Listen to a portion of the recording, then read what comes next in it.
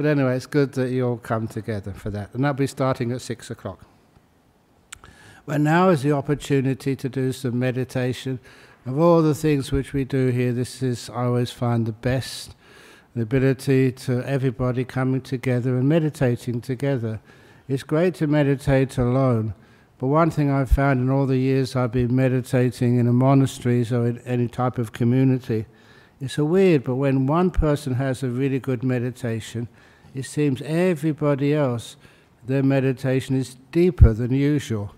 It's as if good meditators can sometimes draw other people with them into deep states of peace. I've seen that very often. I know that that's one of the reasons why people like to come to a place like this to meditate on a Saturday afternoon, because when we're meditating together, some good monks or nuns, then we can actually draw you into a peaceful state of mind. And sometimes all we need to do is to do that once or twice in our life to get peaceful, and then we know, number one, yes, we can do this. It's one of the reasons, I think a couple of weeks ago, I gave a talk to the monks. They wanted to do a talk on confidence. Another word for like faith, for Saddha in Buddhism. And it's not just confidence, in the teachings. One of those confidences is confidence in oneself. Confidence in oneself to realize, yes, you can do it.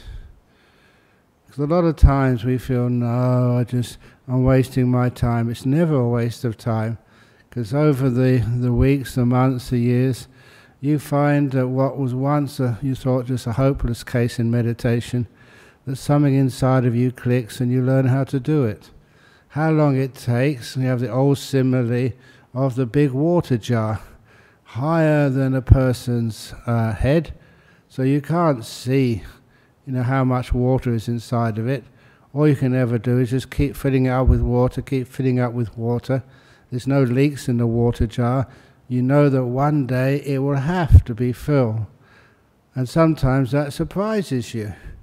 Sometimes you feel, I'm not getting anywhere, but you keep on meditating anyway, or I can't get anywhere, you keep on meditating. And then one day, water starts coming out. You think, wow, how did that happen? How was it that I was just quietly meditating and now just things are happening? And that's one of the beautiful ways we understand that all we can ever do is to keep making peace in this moment. Keep allowing ourselves to have that confidence. It can be done. You can do it. And sometimes you have to say, just the sort of people who did get some deep meditation. This is from the time of the Buddha. One of those people, Angulimala, who was a serial killer. And he managed to get some nice deep meditation after he gave up serial killing, that is. And the fact that he could do that, wow. You know how he managed to get the trick of getting into deep meditation? That the Buddha told him, stop. And he understood the deep meaning of that term. In your mind, you stop. Stop thinking. Stop remembering the past and future. Stop all these old ideas. Just stop. Really stop. When you stop your car, you park it out there somewhere in our car park, the car is still hot.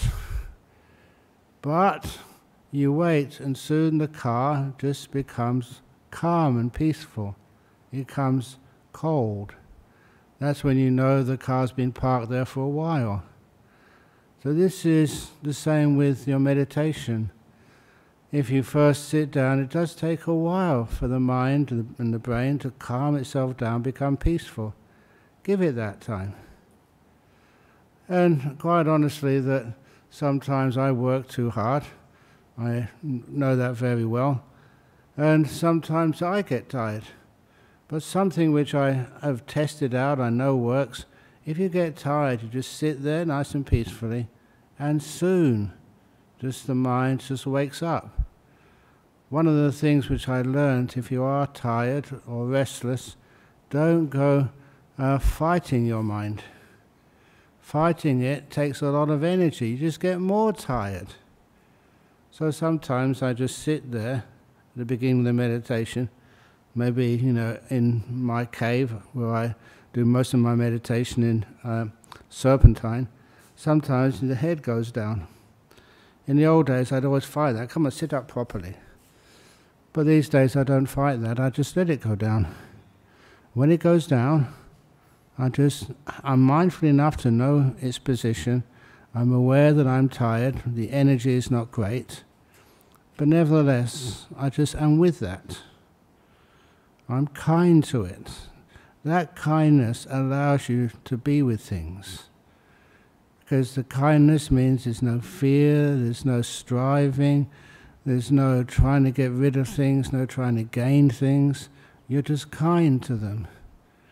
The simile would always be just like the sun shines on all beings, no matter who they are, and doesn't discriminate, who it shares its warmth and light with. And I try and act like that my mindfulness like a sun, making things aware and warm, being kind. That means that whatever state of mind I'm experiencing, even things which in my early years as a meditator I think were hopeless, I just be kind to it, be with it. It was because I wasn't fighting. You realized over many years that peace, making peace with things, that was actually how the nice states of meditation started to arise. Not through striving and holding on for something, but for letting it be. For letting peace arise. For me to get out of the way and be patient enough that after a few minutes or even half an hour, the mind starts to waken up, the energy gets restored, because I'm not wasting energy, I'm being peaceful. And then soon, this happened so many times in those early days, you're just half asleep, meditating, and then you notice your body just straighten up all by itself. And the first few times that happens, you always feel, wow, this is strange. I never did it. I was aware enough to know that this happened automatically.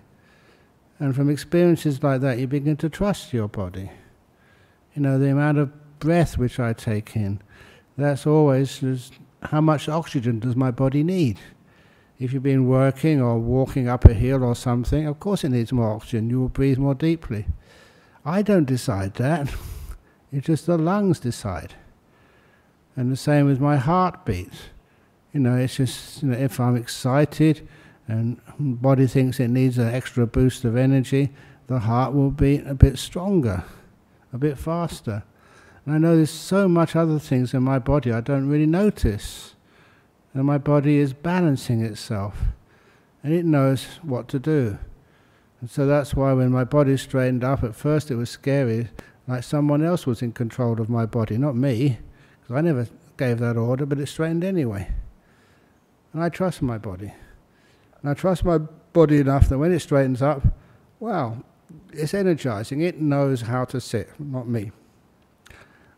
And so when that happens, I can have a nice, peaceful meditation. It just straightens up by itself. I don't do anything. And then the mindfulness is getting stronger. That's what happens with meditation.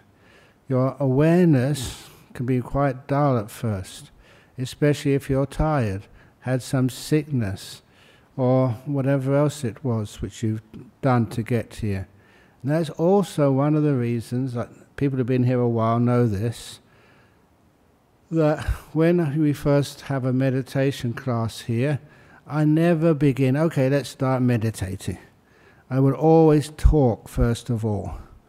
Because the talking first of all is just to settle down your mind. You don't have to think, you don't have to talk with anybody. And this is actually the first stage of calming your mind. The meditation started 10 minutes ago. Just me talking, calming you down, making your mind a bit more peaceful, allowing more awareness to come up, and lessening the distractions. You do that so that when we start the meditation, you're already, ahead of how you normally feel. You're ready to meditate. So this is where you're already filling the jar up a little bit, and experience your mindfulness gets more powerful. Honestly, sometimes in my room, and then I come over here to talk to a few people, then come and sit here. There are many times I think, I'm not into the meditation today, I'm really too tired. But I also listen to what I say, practice what I say, and my mindfulness already, I can feel it increasing. It's much more powerful than it was 20 minutes ago when I was in my room at the back there. This is how things work. Your awareness increases, you get more and more strong, and when it gets to a certain point, your mindfulness is powerful enough, the beam on your flashlight has been recharged, and you can actually see where you're going on the path of meditation. And it's not just more awareness, a brighter light, it's not just that. You also notice the more your mindfulness gets energized, the more happiness you experience. That was kind of a surprise at first, but when you looked at how the Ajahn and all these other great monks and the Buddha himself taught meditation, you saw that was an important part of the path of meditation. When you wake up, you feel energy and also joy. A good example of that, when you first wake up in the morning, how many of you have a cup of coffee? I do too. I got this, especially when I'm on the road somewhere. I have this Indonesian 3-in-1. It's really convenient when it is some hot water, and sometimes you get that from the tap. And so all these things always have to be offered and make it for me. I can just do that myself in a couple of minutes. Have you ever noticed you've had a long night, you're doing teachings or whatever, and you wake up in the morning and you're tired still? I'm getting old now. Sorry, I've got to tell the truth. I'm not getting old. What's the answer? I am old. Yes, already old. But sometimes when you wake up in the morning and you have a cup of coffee, not only do you get a big boost of energy, but you're also happier. Joy comes more easily. Apparently, I've seen other people say that too. But instead of having a cup of coffee this time in the afternoon, just getting some energy coming straight from your mind, you're aware, you're energized, and you see so much more beauty. That's why one of my favorite parts of a poem, which I've said many times to you, but I said this recently when I was in Sydney. This is a poem, a part of a poem by William Blake. This was over, almost 400 years ago now. He was alive in 1600 and 1700 and something. Yeah, maybe 300 years, 300 and a bit. Here's this particular part of the poem: to see a world in a grain of sand, a heaven in a wildflower, hold infinity in the palm of your hand, and eternity in an hour. And that's a beautiful poem by this English poet and artist and amateur philosopher, such a long time ago. He wasn't a Buddhist, and there was no Buddhism in UK at the time. But some of his works and some of his poems were really quite deep. See a world in a grain of sand. That ability to be so mindful, you just take this grain of sand, and you can see so much in it. Your awareness is increased. And the heaven in a wildflower. We are fortunate to live in a place like Western Australia.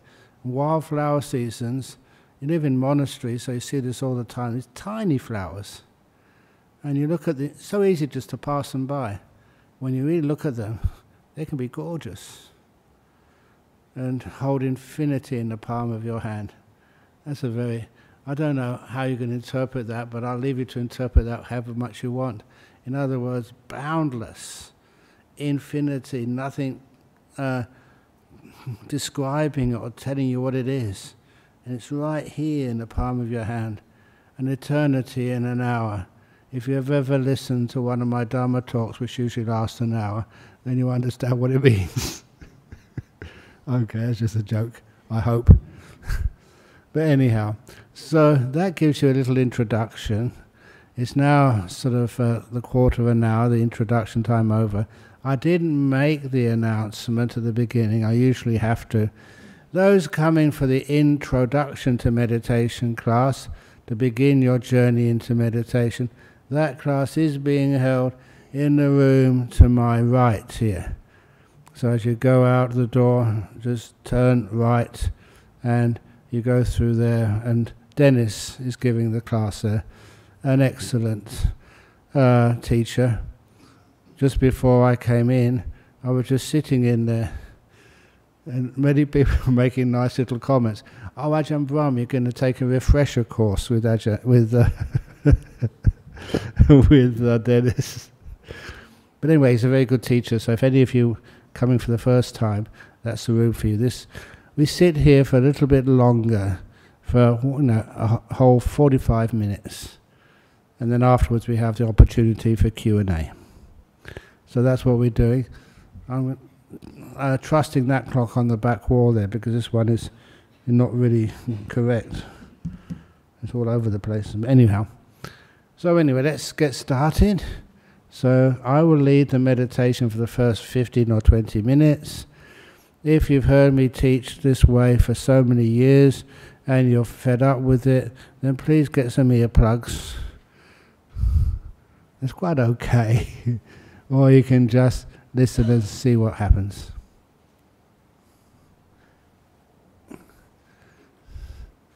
Excellent.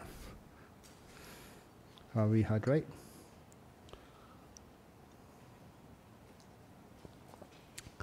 So, close your eyes.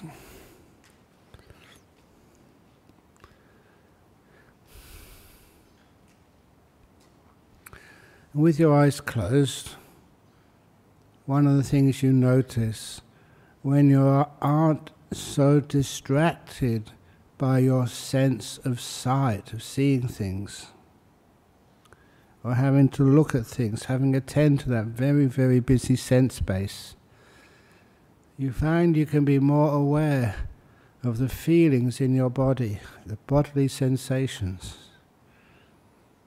And it's a nice exercise, but also has some great side effects. Like, you learn how to relax your body. And I start establishing mindfulness on my body to begin with by the simple technique of asking parts of my body how they feel. So I start with my toes. Insignificant, I once thought, part of my body, and just ask them, toes, how are you feeling right now? As if I saw one of you, and a good old friend, and ask you, how are you? And sincerely. And then you let me know. And that's what I'm now doing to my own 10 toes. How are you? And I wait for an answer. What I'm doing is starting to become sensitive to the feelings, sensations in my toes. And if I find that one of the toes is basically not relaxed, and honestly I can feel that with my big toe of my right foot, it's squashed under the calf of my left leg. So I just move it slightly. I'm always willing to make adjustments. That's why my body trusts me and can relax. Have you ever gone to maybe work somewhere and you're like treading on eggshells, as they say, because you're afraid of what your new boss might say? But when you know the boss cares for you, then you can relax. You do your work much, much better. Much more comfortably, much more enjoyable. So first of all, I ask my toes how you feel. And I'm kind to them. There's this combination which you all know, the word kindfulness. Kindness and mindfulness combined. And soon I can pick up these sensations in my toes. And when I am kind to them, I can actually feel them relaxing, only a slight amount. But my toes feel more at ease than when I began. That's the payback, the payoff. It's actually working. And then I go to the rest of my foot. The soles of the feet, the heels, the uppers. How are you? Feet. I pick up the sensations there as much as I possibly can. Just even starting with the toes. The mind gets in this understanding of the way of being aware of the body. But now it's just confined to the feet. I'm doing this to check that everything's in a good position. There's no aches or pains anywhere. If there is, I will try first of all to do something physical. If there's an itch, I will scratch it.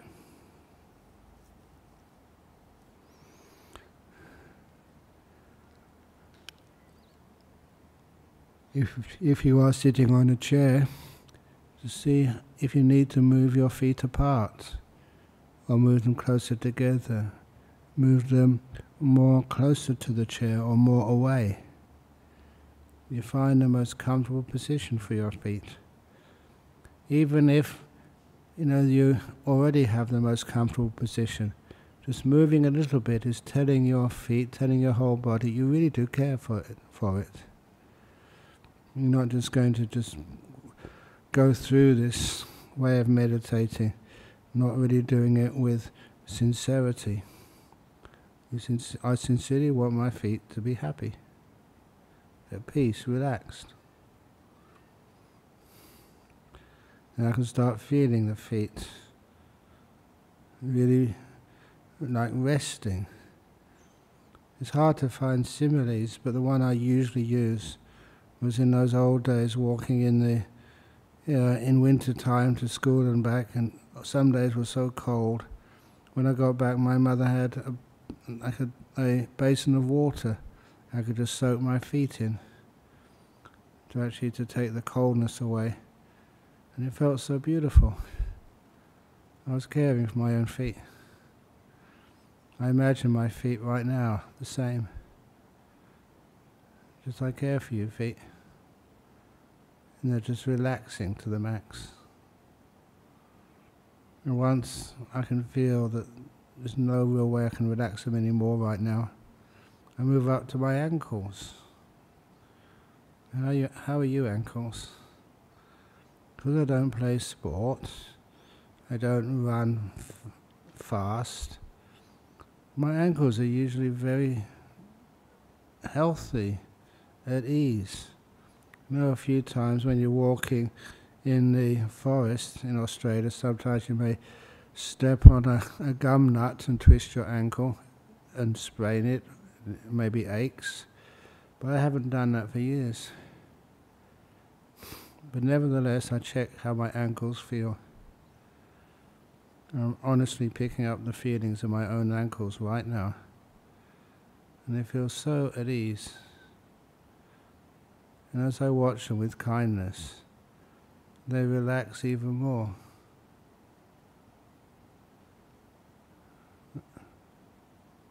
And I don't want to move on even. This is a pleasant feeling. But then I move up my legs to the calves, the lower legs, to the muscles in the back of those lower legs, and the skin around it, any sort of ligaments, blood vessels, bones or whatever, anything I can feel in my lower legs. I'm just watching and picking it up and asking it to relax. So there's no tightness, no pressure anywhere on my lower legs. My job is to loosen pressure, to untighten the tight tendons, so everything is not pulled apart or squashed. Everything is at ease, natural.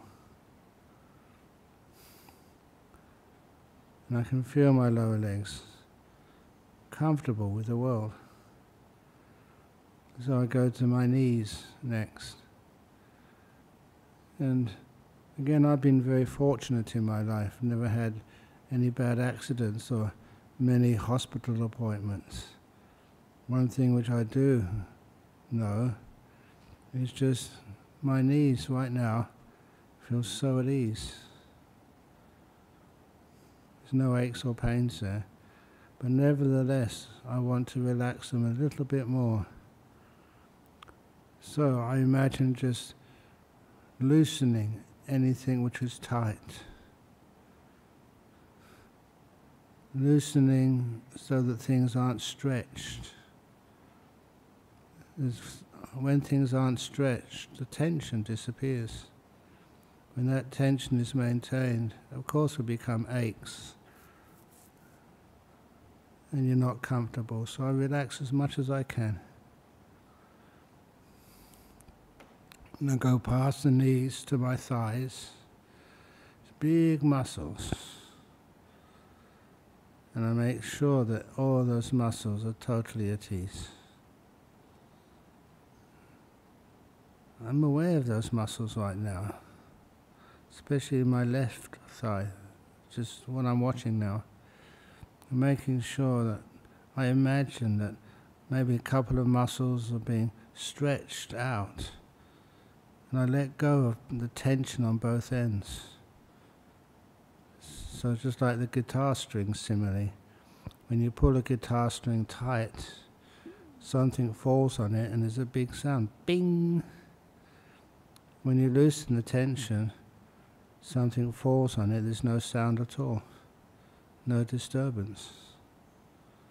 That's how I imagine the muscles in my thighs, loosening any tension on them as much as I possibly can.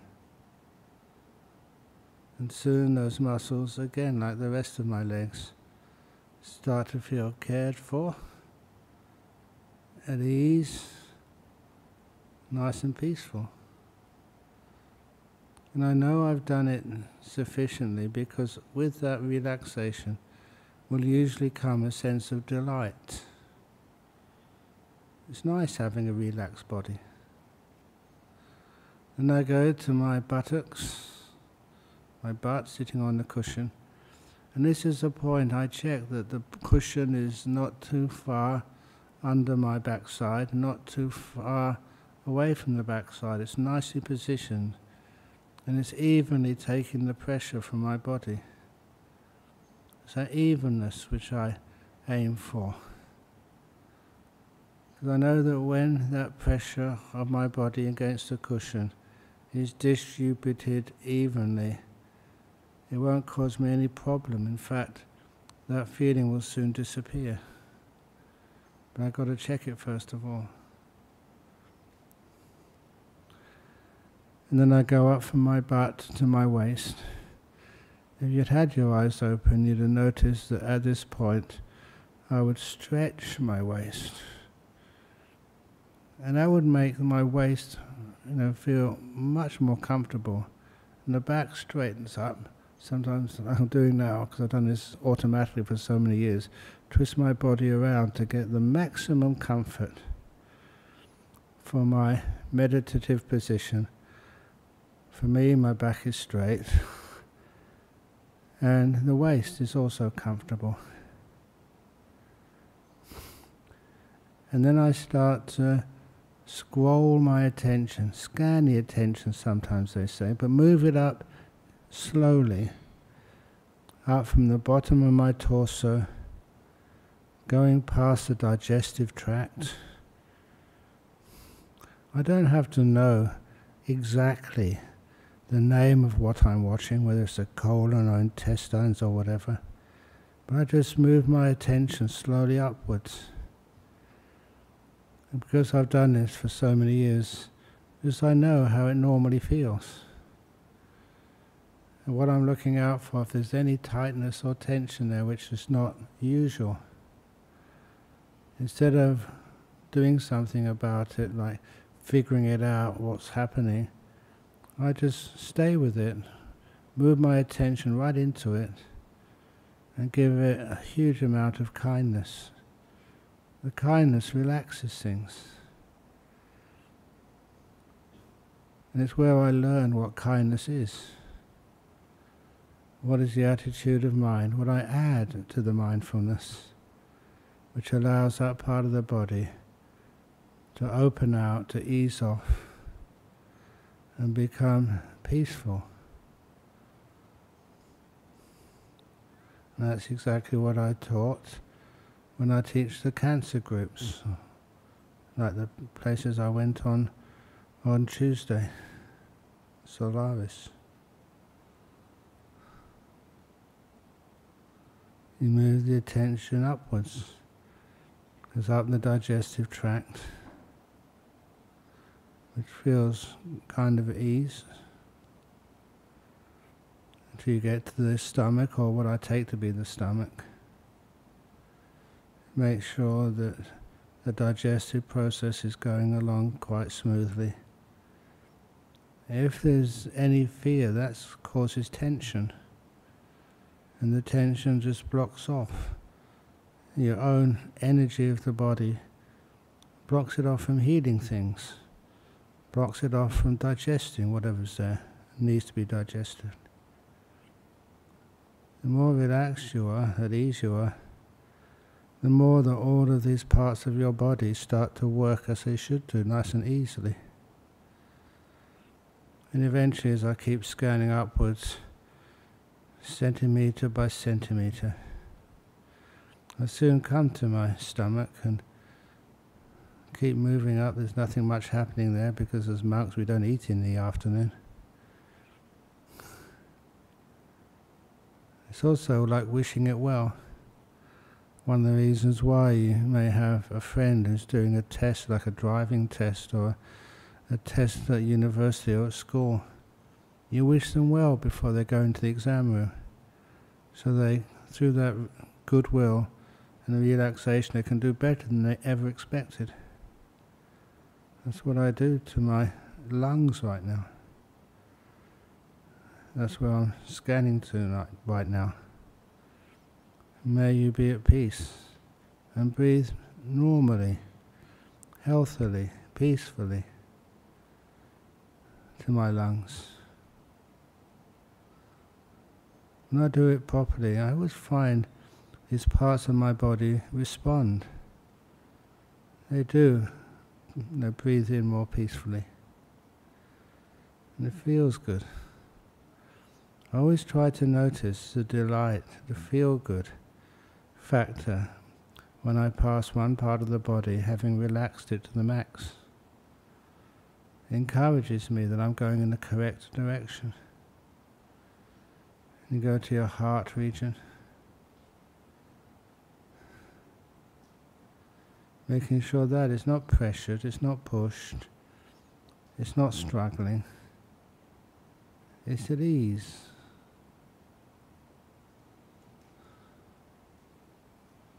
And from there I go up to my shoulders, the top of my torso.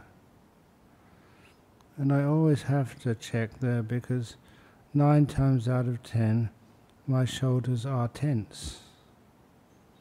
I don't know why, but it seems always the case. So now I'm going to adjust those shoulders. One way of doing that is to scrunch them up. I say scrunching up. Most people know exactly what I mean. You push up the edges of the shoulders, pull them in, like scrunching it. And once it's scrunched up, then I let go. All this doing and scrunching, it's like pushing a ball uphill, and when you let it go, it falls lower than the position where you started. everything loosens up more. And it's a good example of what letting go is. And you know what letting go is because it does always lead to relaxation if it's real letting go. So my shoulders are now far more at ease than they were when I started. I also had a tight piece of clothing there, so I loosened that piece of clothing at the same time. And then I go down my arms, just slowly, just feeling how my arms are right now. You can pick up feelings mostly in the skin, until I get to my elbows, always relaxing as I go. My elbows have always been very healthy. A few times you've injured them, but they've healed up. Then down my forearms to my wrists. Again, falling off ladders is not the best way to look after your wrists, but they're pretty healed up these days. So I can notice a special sensation. You may think it's weird, but the wrists feel different than the knees or the elbows. But I know that sensation is at ease. Nothing I need to worry about there. And then lastly, I go to my hands, especially the fingers. And I ask my fingers, how are you? Just like I did with my toes. And the response I get right now, I'm just being honest with you, my fingers need to be adjusted. They're not comfortable. So now I do that. I don't decide how to put my fingers. I ask them. Are you comfortable, aware of the response, and act accordingly?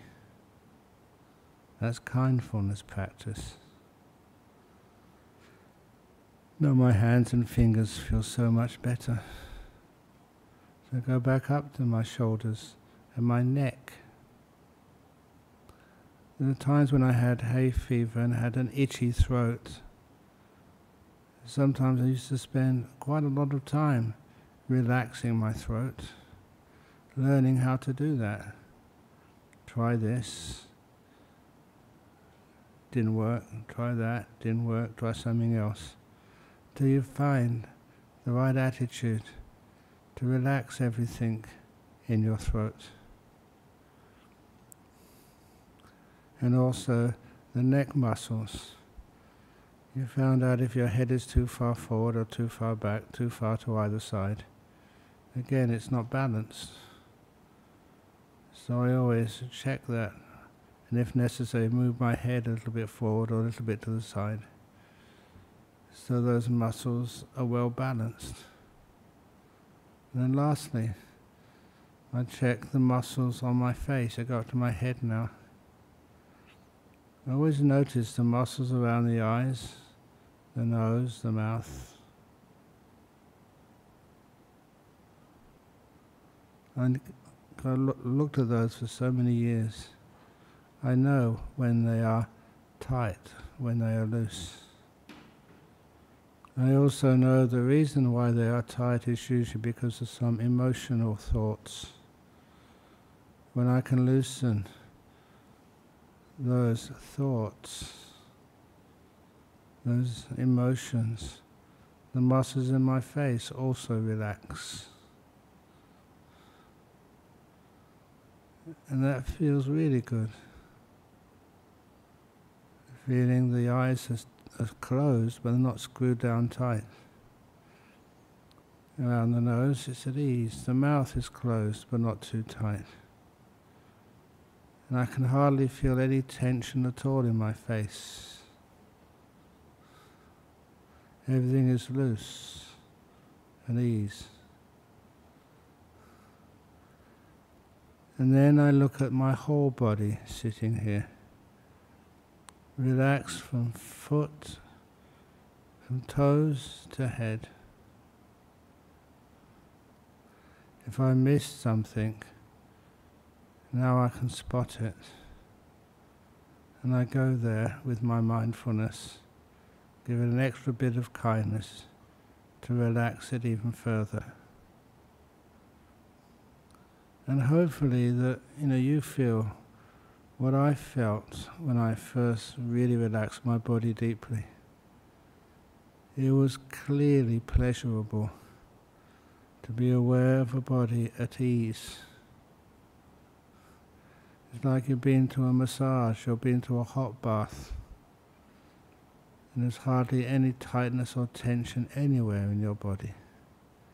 If there was, you know exactly what to do to loosen it. It gave me the sense of like power over my own body, its comfort and health.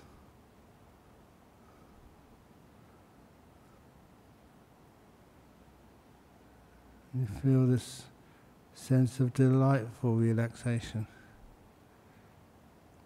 Later on, when the mind relaxes, that also feels delightful, a special, what they call piti sukha, a delightful calmness.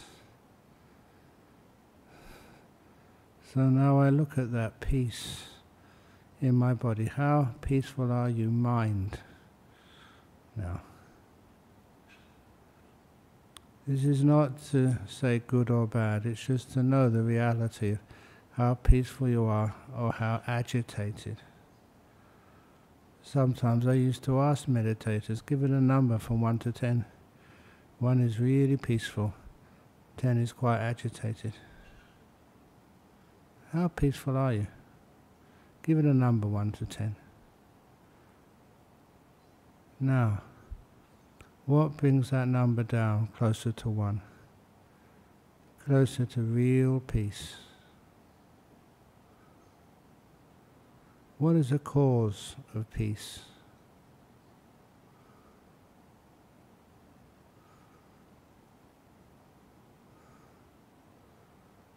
I always like telling people the answer.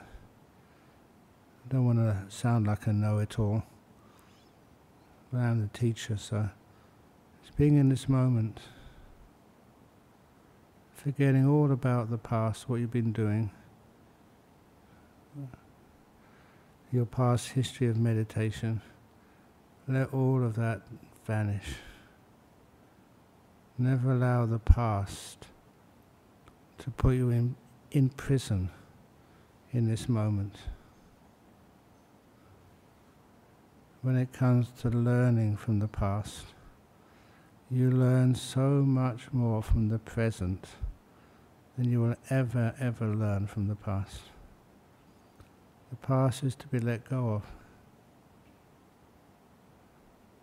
And there you find peace. And if you worry about the future, now is where your future is being made. So if you worry about the future, come back to the present anyway. And that gives you a lot of peace. Much business which you waste your time on, past and future, all that business is not necessary anymore. You're just here.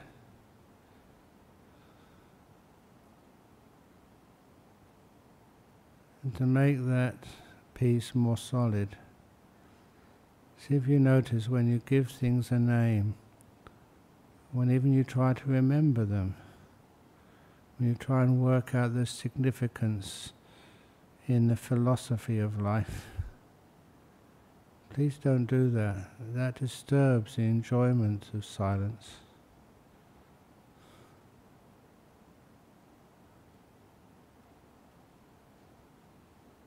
And so you can know the beauty of this moment, the joy of peace, without giving it any name.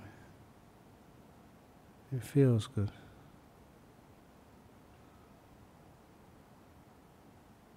So at this point, I usually become quiet. When I talk about silence, I just want to practice it. If the breath comes up, loving kindness comes up, anything comes up, let it come up. You're starting from a place of peace and reasonable in the silence. Just let the mind explore. And it usually has a wonderful time. I will now be quiet until close to the end of the meditation.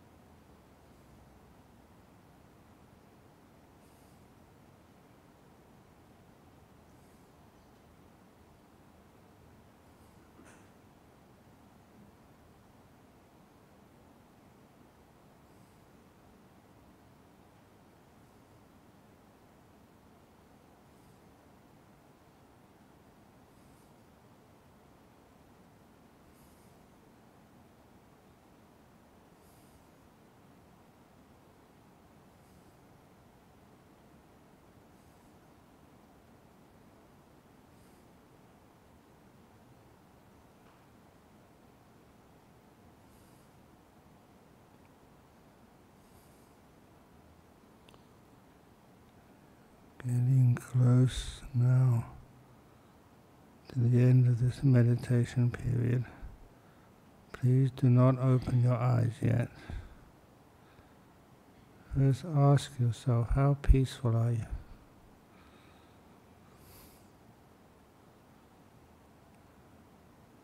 And don't try and describe these things in words, but just know their feelings. How delightful is it to be peaceful?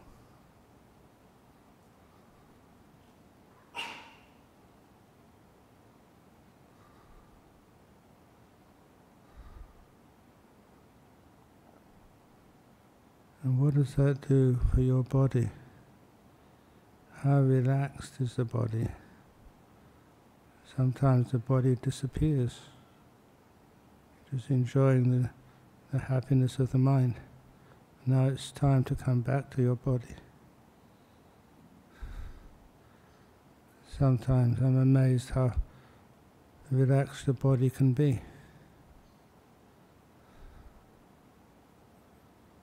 In a few moments, I will ask you to open your eyes, but not yet. I will ring the gong 3 times. When the gong finishes sounding for the 3rd time, that's the signal to open your eyes. And please, if you can, put a small smile on your face.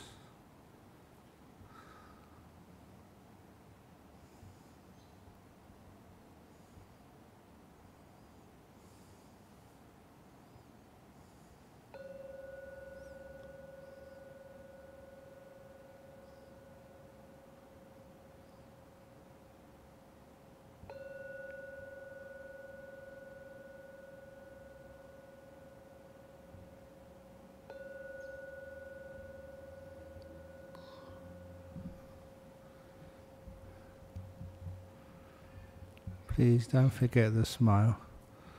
It's kind of a little gift for me. Okay.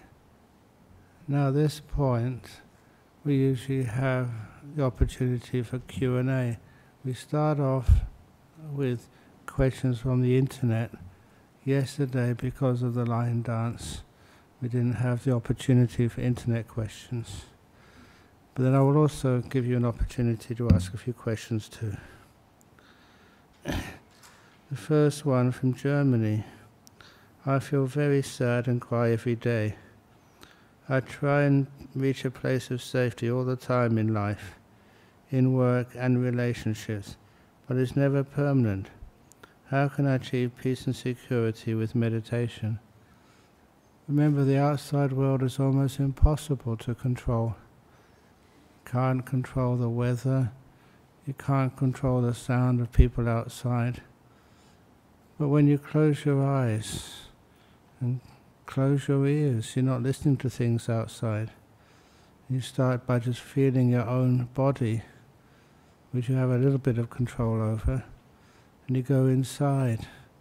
When you go inside, that's where you find the safety and a place of peace.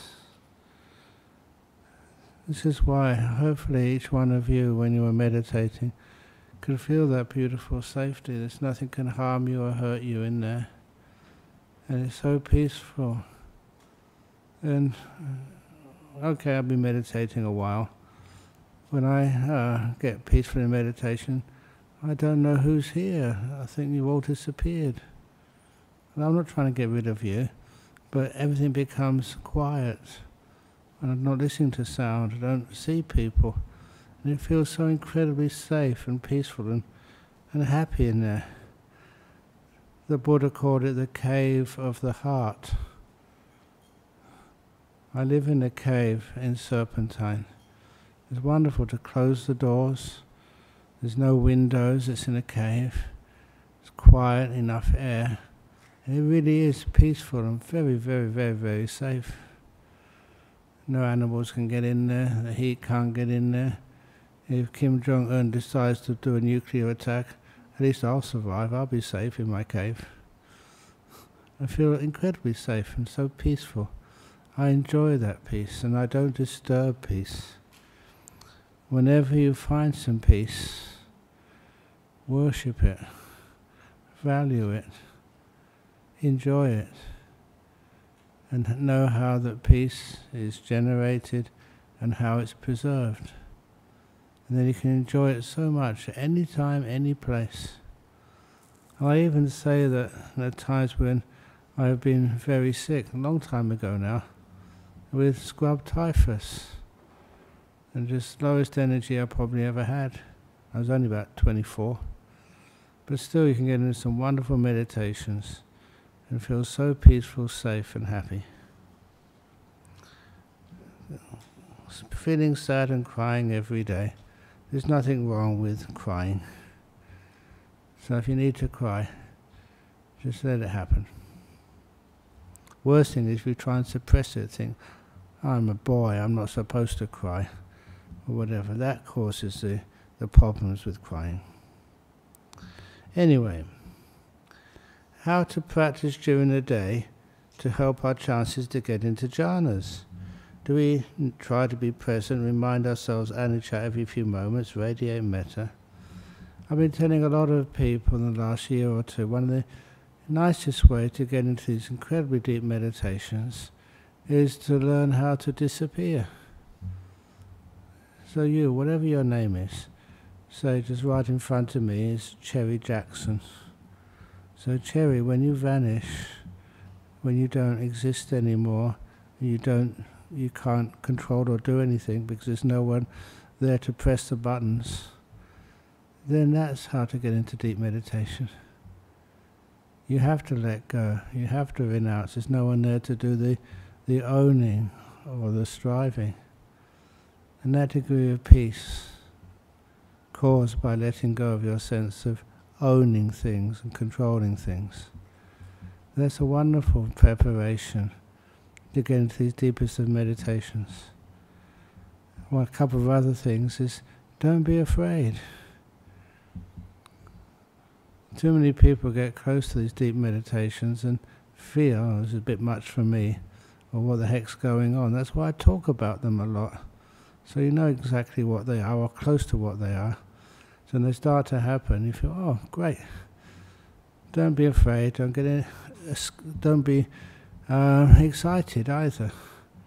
Leave the excitement till afterwards. You know, when you come out of meditation, then you can be excited and enjoy yourself. But while it's still happening, be peaceful. Other things you do in the day, any good acts of karma, selflessness, compassion, they bring up joy. And that joy, when it comes up, that does increase the chances of getting enough selflessness and joy to be able to get into these deep meditations. That is one of the reasons why I tell jokes. Give you some energy, some enjoying this moment. Anyway, the next question. Again from Germany. If a practitioner can enter deep meditation effortlessly, you know, deep meditation is always effortless. Is this always proof that the meditator's behavior in daily life is pure and virtuous? It has to be pretty pure and pretty virtuous, or there's still need of development. Always think or assume there's need for development. Don't always assume that there's nothing you can improve upon. No extra act of kindness, no extra act of devotion or care or help which you can give to somebody else. But yeah, you can enter deep meditation effortlessly. It should always be effortless at that point when you're just entering it. To make it clear that I've often told people that the effort is to be able to sit on the cushion or the chair, whatever you meditate. Once you're there, that's where the effort stops. So once you're actually sitting, then just let go and enjoy the ride. It's like when I go overseas. Please excuse me, but next Saturday I'll be flying off to Hong Kong to teach a retreat. When I get on the aircraft, that's where the effort stops. I have to make sure I get to the airport in time. You go through all the immigration, but I must admit, there's a few people in the immigration, been to Perth Airport, the international terminal, all these people just watching you as you go through the gates. I remember one of those people watching me as I go through the gate, turning to his friend and said, "Oh, this is my teacher. I go to Nonamara a lot of the time." So I knew I'll be no trouble. And they don't usually get into trouble anyway, and there's also the customs as well. A few times, because I'm well known, notorious you might say. You go to the customs, "Oh, Ajahn Brahm, anything in the bag?" I said, "No." "Okay, so you go." Is that correct? But I do know that once the person who was checking you, there's a few other people there, they asked, "In your bag, sir, have you got any toothpaste or gels? You got any hair gel?" he said.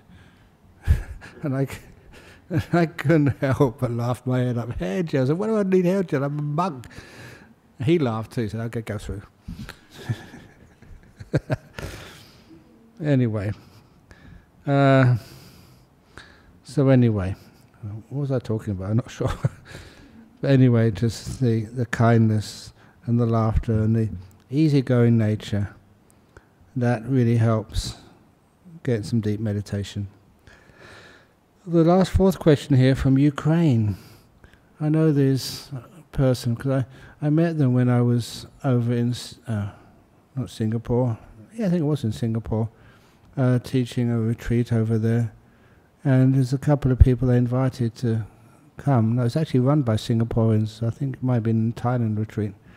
But nevertheless, this guy was doing the translation of the talks we give here, translating it into Ukrainian. We also insisted into Russian as well, and just making those talks available for people in those war-torn countries. It's a beautiful thing to do. So when he came, we gave him a big sort of vote of thanks. He was actually living, I think, in the Czech Republic, in Prague. Had a whole team of people translating the talks into Ukrainian and Russian. Anyway, your talks and those of other monks there are a great source of joy and guidance, and it's a great privilege to be able to give those talks. I have wondered why some Buddhist monks guide to meditate eyes open and some closed. Thank you. The only reason I was told to, with your eyes open, if you're very sleepy, it makes you a little bit more connected to the world, so you don't sort of go off into dullness so quickly. But I just kind of disagree with that. I'd rather a person would meditate and just let go more. And you got your eyes closed. You may get sleepy at first, but just continue on, and soon that sleepiness vanishes. That's the way I meditate. But I did do a Zen meditation once. I think you all know that story. I'm told to keep your eyes open. I did this when I was still a student. It was a wonderful experience. Just this once, because when I was meditating with my eyes open, staring at a whitewashed wall, and we're not supposed to do any thinking or any sort of assessing, just be there in this moment. I had enough practice in ordinary meditation to be able to do this easily, and then after about 5 minutes the wall disappeared. If my eyes had been closed I wouldn't have seen that. It was like weird. They weren't giving you any drugs, but you're just watching a whitewashed wall, sitting still, not thinking, and then the wall was not there. That was really cool. I know that some people get scared, but in those days, in the late 60s, it was late 60s or early 70s, anything weird was fun. And afterwards, it was quite obvious what happened. And just that experience, you never needed to repeat it. All it was that your brain only can notice things which change. It's like a computer. If you don't click the button on the mouse or don't do anything, the screen turns off. It's like a screensaver, like a brain saver. And if you're just watching a whitewashed wall, that's not interesting. Just the whole sense of sight turns off. And your eyes are open, but you can't see anything. You're not scared at all because you're peaceful. So that's one of the advantages for keeping your eyes open when you're meditating. But after a while you can do that with your eyes closed. When I close my eyes, I see the inside of my eyelids for about a second. My brain knows now there's nothing going on. You don't need to be afraid. You don't need to keep the sense of sight going. So it turns off. Anyway, it gives you some peace. So now, are there any questions from my amazing audience? You kept quiet for such a long time. So if you keep quiet, have I disappeared yet?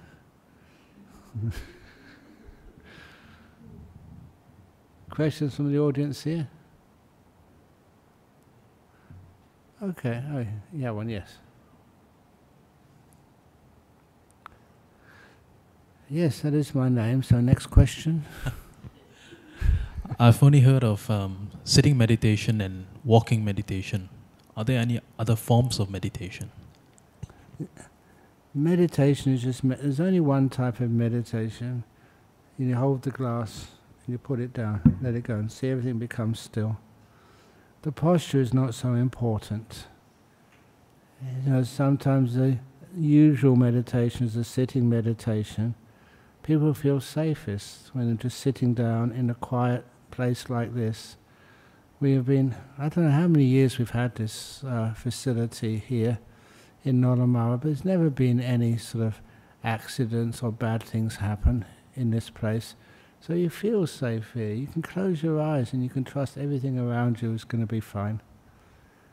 And so that's why sitting meditation, if you feel safe, is probably the best. You can't sit all the time, so sometimes you do walking meditation, but you can get really still in that as well. You do pretty much the same. Focus on one thing, and let the rest of the whole world vanish. And then that's the walking meditation. Standing meditation, I know a few people who tried doing the standing meditation. The problem with that is it's hard on your legs. So that's more difficult. And lying down meditation. And of course, if you're sick or you're very old, you're going through some problems, the lying down meditation is fine. But one thing with lying down meditation, I never lie down in the same position which I usually lay down in to go asleep. To go asleep, I usually lie on my right side or my left side. To do lying down meditation, I usually lie down on my back. And I never go, to these days I can never go to sleep lying on my back. Because I've kind of reserved that. Psychologically, I brainwash my mind into say, this is not sleep, so don't go to sleep now. Which is a problem whenever you try and go and sleep on an aircraft, which is usually lying down. But other than that, so that's really helpful. So those are different meditations. It doesn't really matter about the posture as long as your body is happy and comfortable. Any other question? Can I read your minds and ask the question which you're thinking? Can we go now? Yeah, sure. So, okay. I know that people say no more questions. And then in a minute's time, after we've bowed, you see all the people lined up for their questions. Okay.